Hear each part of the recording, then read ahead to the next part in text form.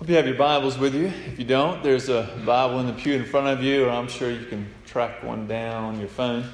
But we're going to be in Romans chapter 8, and I'm going to be reading from verses 31 through 39. What then shall we say to these things? If God is for us, who can be against us? He who did not spare his own Son, but gave him up for us all, how will he not also with him graciously give us all things? Who shall bring any charge against God's elect? It is God who justifies. Who is to condemn? Christ Jesus is the one who died. More than that, who was raised, who is at the right hand of God, who indeed is interceding for us. Who shall separate us from the love of Christ? Shall tribulation or distress or persecution or famine or nakedness, or danger, or sword? As it is written, for your sake we are being killed all the day long. We are regarded as sheep to be slaughtered. No, in all these things we are more than conquerors through him who loved us. For I am sure that neither death nor life, nor angels, nor rulers, nor things present, nor things to come, nor powers, nor height, nor depth, nor anything else in all creation will be able to separate us from the love of God in Christ Jesus our Lord. May God bless the reading of His Word. Now, some of you may have heard the name Jack Phillips on the news over the past few years. He's the owner of the Masterpiece Cake Shop located outside of Denver, Colorado. You know, in 2012, he refused to bake a wedding cake for a same-sex couple from Denver on the basis of his religious beliefs. Jack's a Christian. He believes that marriage is between one man and one woman. And so the case went all the way to the Supreme Court. And the court ruled in a 7-2 decision in favor of the cake shop. But since the ruling, Mr. Phillips has had 2 additional lawsuits filed against him and his bake shop for not creating a cake for a gender transition celebration. And so I share that just to say, you know, I would say, and maybe you'd agree, that this man, Jack Phillips, is facing some opposition simply because he's a Christian. Have you heard the name Lowen Andemi? I'm not 100% sure I'm saying that right, but on January the 3rd, just this past month, 2020, Reverend Lowen, who was a Nigerian church leader and father of 9 children, was abducted by Boko Haram in an attack on the major town of Mashika near the Cameroon border. And days after his kidnapping, his kidnappers released a 6-minute proof video of his life in which the pastor called on church authorities to secure his release. And he also praised God, telling his family and colleagues, this is what he said, "Don't cry, don't worry, but thank God for everything. I have never been discouraged because everything is in the hands of God," he said in the video. "By the grace of God, I will be together with my wife, children, and colleagues. And if the opportunity has not been granted, then maybe it is the will of God." 18 days after he was kidnapped, Reverend Lowen was violently executed. Listen to this quote from a recent pastor in China. He says, "The situation is tense, but we know God is on the move in spite of the restrictions by the Chinese government. We held a regional leaders meeting and agreed that when one of us is arrested, another will pick up the work. We also decided to respond to the police respectfully and in love, even if they yell at us or use physical force in attempts to make us surrender the names of other believers." I mean, these are stories from the church today, not the early church. These are stories from the church today. And I share these stories just to set up the question that Paul asked in verse 31. He asked the question, if God is for us, who can be against us? You know, who can be against us? Well, there are many people against us, or against those who follow Jesus. Boko Haram is against us. There's people in our own country against us. The Chinese government is against us.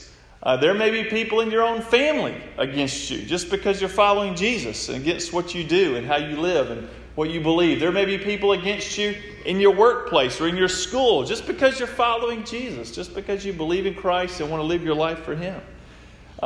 Is Paul saying that because God is for us, no one will be against us? I don't think so. If you know Paul, you know he's not saying that. I mean, if you know Paul, you know many people and many governing authorities were against him as he sought to carry out the work God had given him to do. Listen to what he writes in 2 Corinthians 11, just about his own life, verses 24 through 27. Paul says, 5 times I received at the hands of the Jews the 40 lashes less one. 3 times I was beaten with rods. Once I was stoned. 3 times I was shipwrecked. A night and day I was adrift at sea, on frequent journeys in danger from rivers, danger from robbers, danger from my own people, danger from Gentiles, danger in the city, danger in the wilderness, danger at sea, danger from false brothers, in toil and hardship through many a sleepless night, in hunger and thirst, often without food, in cold and exposure. So were people and circumstances against Paul in taking the gospel to people? Of course they were. And people and circumstances will rise up against those of you who seek to follow Jesus. So Paul isn't saying that we will not face opposition and difficulty. But what he does say is that if God is for us, how can anything or anyone possibly stand against what God wants to do in us? And the answer to that rhetorical question is no one, right? No one can stand or prohibit God's purposes and what He wants to do in the life of His people. No one can stand against God. And now before he asked that rhetorical question, he asked this question. He says, what then shall we say to these things? And so you should be thinking, well, what things? And those things that have come before. So these things being that we were dead in our sin and God has made us alive in Christ. These things being that we were enemies of God, but God through Jesus Christ has made us part of His family, adopted us into His family. These things being that God has given us His Holy Spirit. These things that God is working all things for the good of those who love Him and who are called according to His purpose. These things meaning the fact that God has predestined us to be conformed to the image of His Son. These things being that He has predestined us to be called to Himself, justified and glorified. So what should we say to these things? Well, this is what we say. We say with Paul, well, if that's true, then if God is for us, who can be against us? In other words, if this is what God is going to do, who's going to stop Him? No one. God is the one who chose us. God is the one who justifies us. God is the one who glorifies us and will glorify us. He's the one who works all things for the good of those who love Him, who are in Christ. And so the question is, who can stop God? Well, the obvious answer is no one. No one can stop God from accomplishing His purpose. And that is His purpose. To call, to justify, to glorify His people. And that will happen. And so can people stand against you? Yeah. Can people hurt you? Absolutely. Can people make your business lose profits? Yes. Can people make your life difficult? Yes. Can people stop God from working in your life? No. And so listen to me. No matter who opposes you or stands against you, no one can stop what God wants to do in your life. No one. He will complete His work in you. And Paul goes on to say that, and it was God who did not spare His own Son, but gave Him up for us all. How will He not also with Him graciously give us all things? Who would give their daughter brand new shoes without the shoelaces? Or who would give their son a brand new car with an empty tank of gas or dead batteries? I mean, that would just be silly. Why would you do it? Of course you wouldn't do that, because if you could buy a brand new car or brand new shoes for your child, you would obviously include the little things. And so Paul is saying, if God has given His Son for you, then you can be assured that He will give you everything else you need to be conformed to the image of Christ. That will happen. That will happen. And no one can stop it from happening. So I wonder if is there any opposition in your life right now? Think about, is there any opposition in your life right now that makes you think that God is not for you? If so, all you need to do is look to the cross and be reminded that God loves you so much that He gave His Son for you. And that will never change. That is true. So as Christians, we will experience opposition, but we must remember that God is for us, always and forever. Another experience that you may have in the Christian life is one of condemnation. You know, we're Christians because we know we're not perfect. At least that's why I'm a Christian.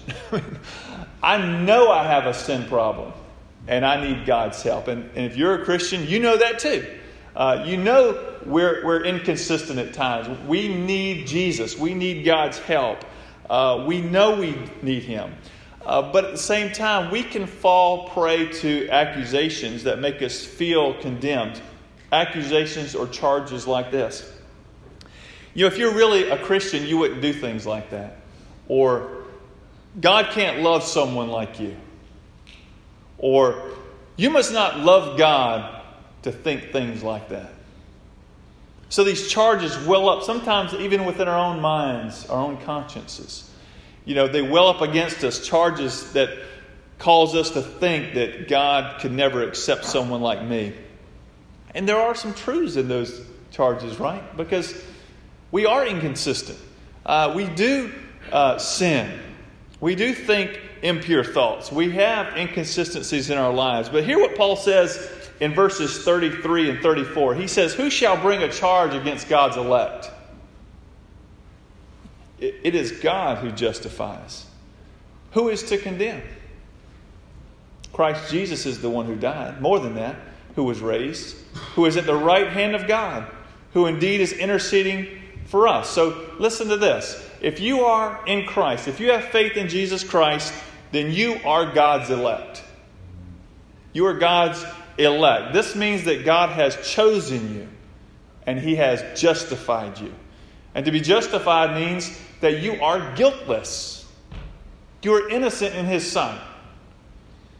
And the way that is possible is because Jesus is the one who has died for our sins and has been raised to new life.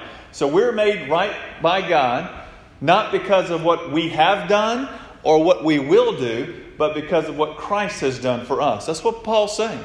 You are justified because of what Christ has done for you. And then Paul can say, because of that truth, Paul can say rhetorically, who shall bring any charge against God's elect? I mean, what charge can you bring up that Christ has not dealt with? Their answer is no one can bring a charge against those in Christ because we are innocent in Christ.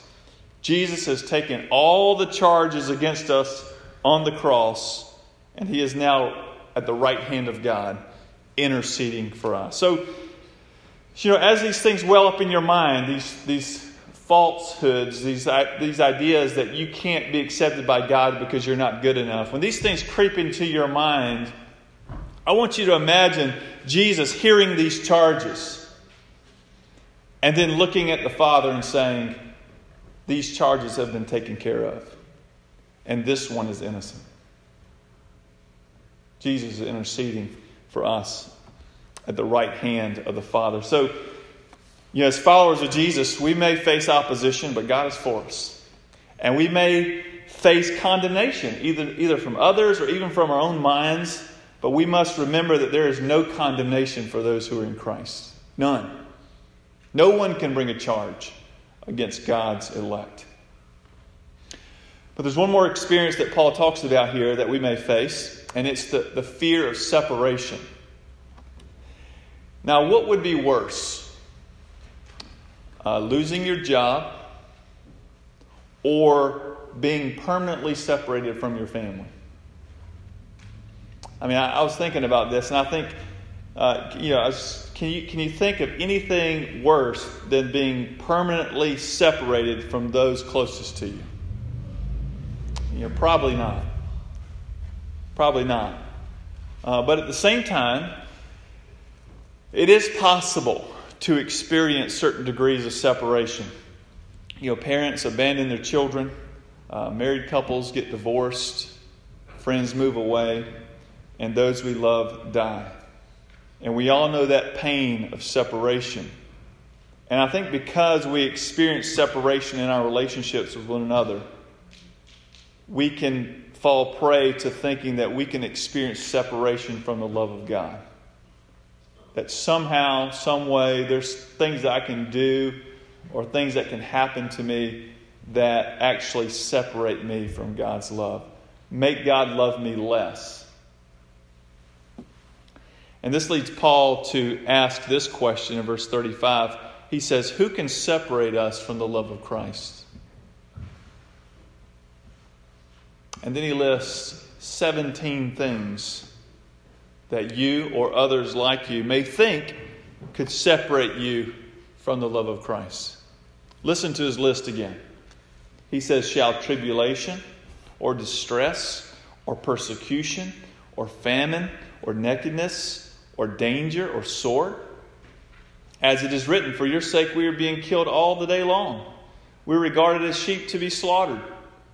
No, in all these things we are more than conquerors through him who loved us. For I am sure that neither death nor life, nor angels nor rulers, nor things present nor things to come, nor powers, nor height, nor depth, nor anything else in all creation will be able to separate us from the love of God in Christ Jesus our Lord.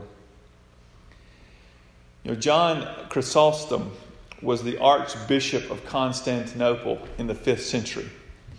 And when Chrysostom was brought before the Roman emperor, the emperor threatened him with banishment if he remained a Christian. And Chrysostom replied, you cannot banish me, for this world is my Father's house. But I will kill you, said the emperor. No, you cannot, said the noble champion of the faith, for my life is hid with Christ in God. I will take away your treasures. No, but you cannot, for my treasure is in heaven, and my heart is there. But I will drive you away from man, and you shall have no friend left. No, you cannot, for I have a friend in heaven from whom you cannot separate me. I defy you, for there is nothing that you can do to hurt me. And what a great response. What a classic response, because there is nothing that anyone can do. No one can separate you from the love of God in Christ Jesus our Lord. Not time, not space, no supernatural or natural powers, no circumstance, no lawsuit, no terrorist group, no governmental pressure, and not even death itself can separate you from God's love. And so if you have faith in Christ, then God is for you. He is for you. He has justified you. And He has set His love on you, and nothing can change that. Just think about that. If you believe that, and what difference would that make as you go about your life this week? Knowing that God is for you, that He has justified you, made you fully acceptable in His sight through Christ, and that He loves you no matter what. His love has been set upon you. I mean, how would that impact your life this week? How would that impact how you approach circumstances and decisions and people? If you are in Christ, these truths apply to you. They are yours. And I encourage you to dwell on these truths this week. But if you're not a Christian, then I have another challenge for you.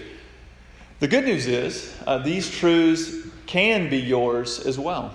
But it does require a decision. God has done everything necessary for you to be forgiven of your sin and be given new life with Him forever. Forgiveness and new life come through giving your life to Christ. And so if you're sitting there and wondering how you can be made right with God, then I want you to grab one of these little cards in the pew in front of you before you leave today. And there's a prayer on this card that will help you just express to God that you want to enter into a relationship with Him through Christ. You know, the prayer says this. It says, Lord Jesus, I admit that I've been living my life apart from you. I now recognize that I'm a sinner and that forgiveness can only be found in you. Thank you for dying on the cross for my sins. Jesus, I desire that you become my Lord and that I want to follow you, and Savior, in that you are the only one who can give eternal life. I now turn to you and ask that you come into my life and make me the kind of person you want me to be. In the name of Jesus, I pray. Amen. You know, if you never prayed that prayer and given your life to Christ, then I want to challenge you to do that this morning. And after you pray that prayer, I want you to tell someone that that's the decision you have made, that you have decided to follow Jesus. And I hope you will make that decision, because it's only in Christ that we have the promise that God is for us, that God justifies us, and that His love has been set upon us and nothing can separate us from His love. Let us pray. Father, we do thank you for these wonderful truths. Lord, so much of our lives are affected by what we believe is true.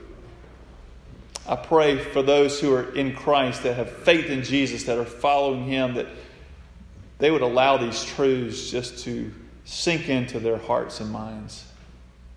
That they would realize that you are for them, that you love them, and that never changes.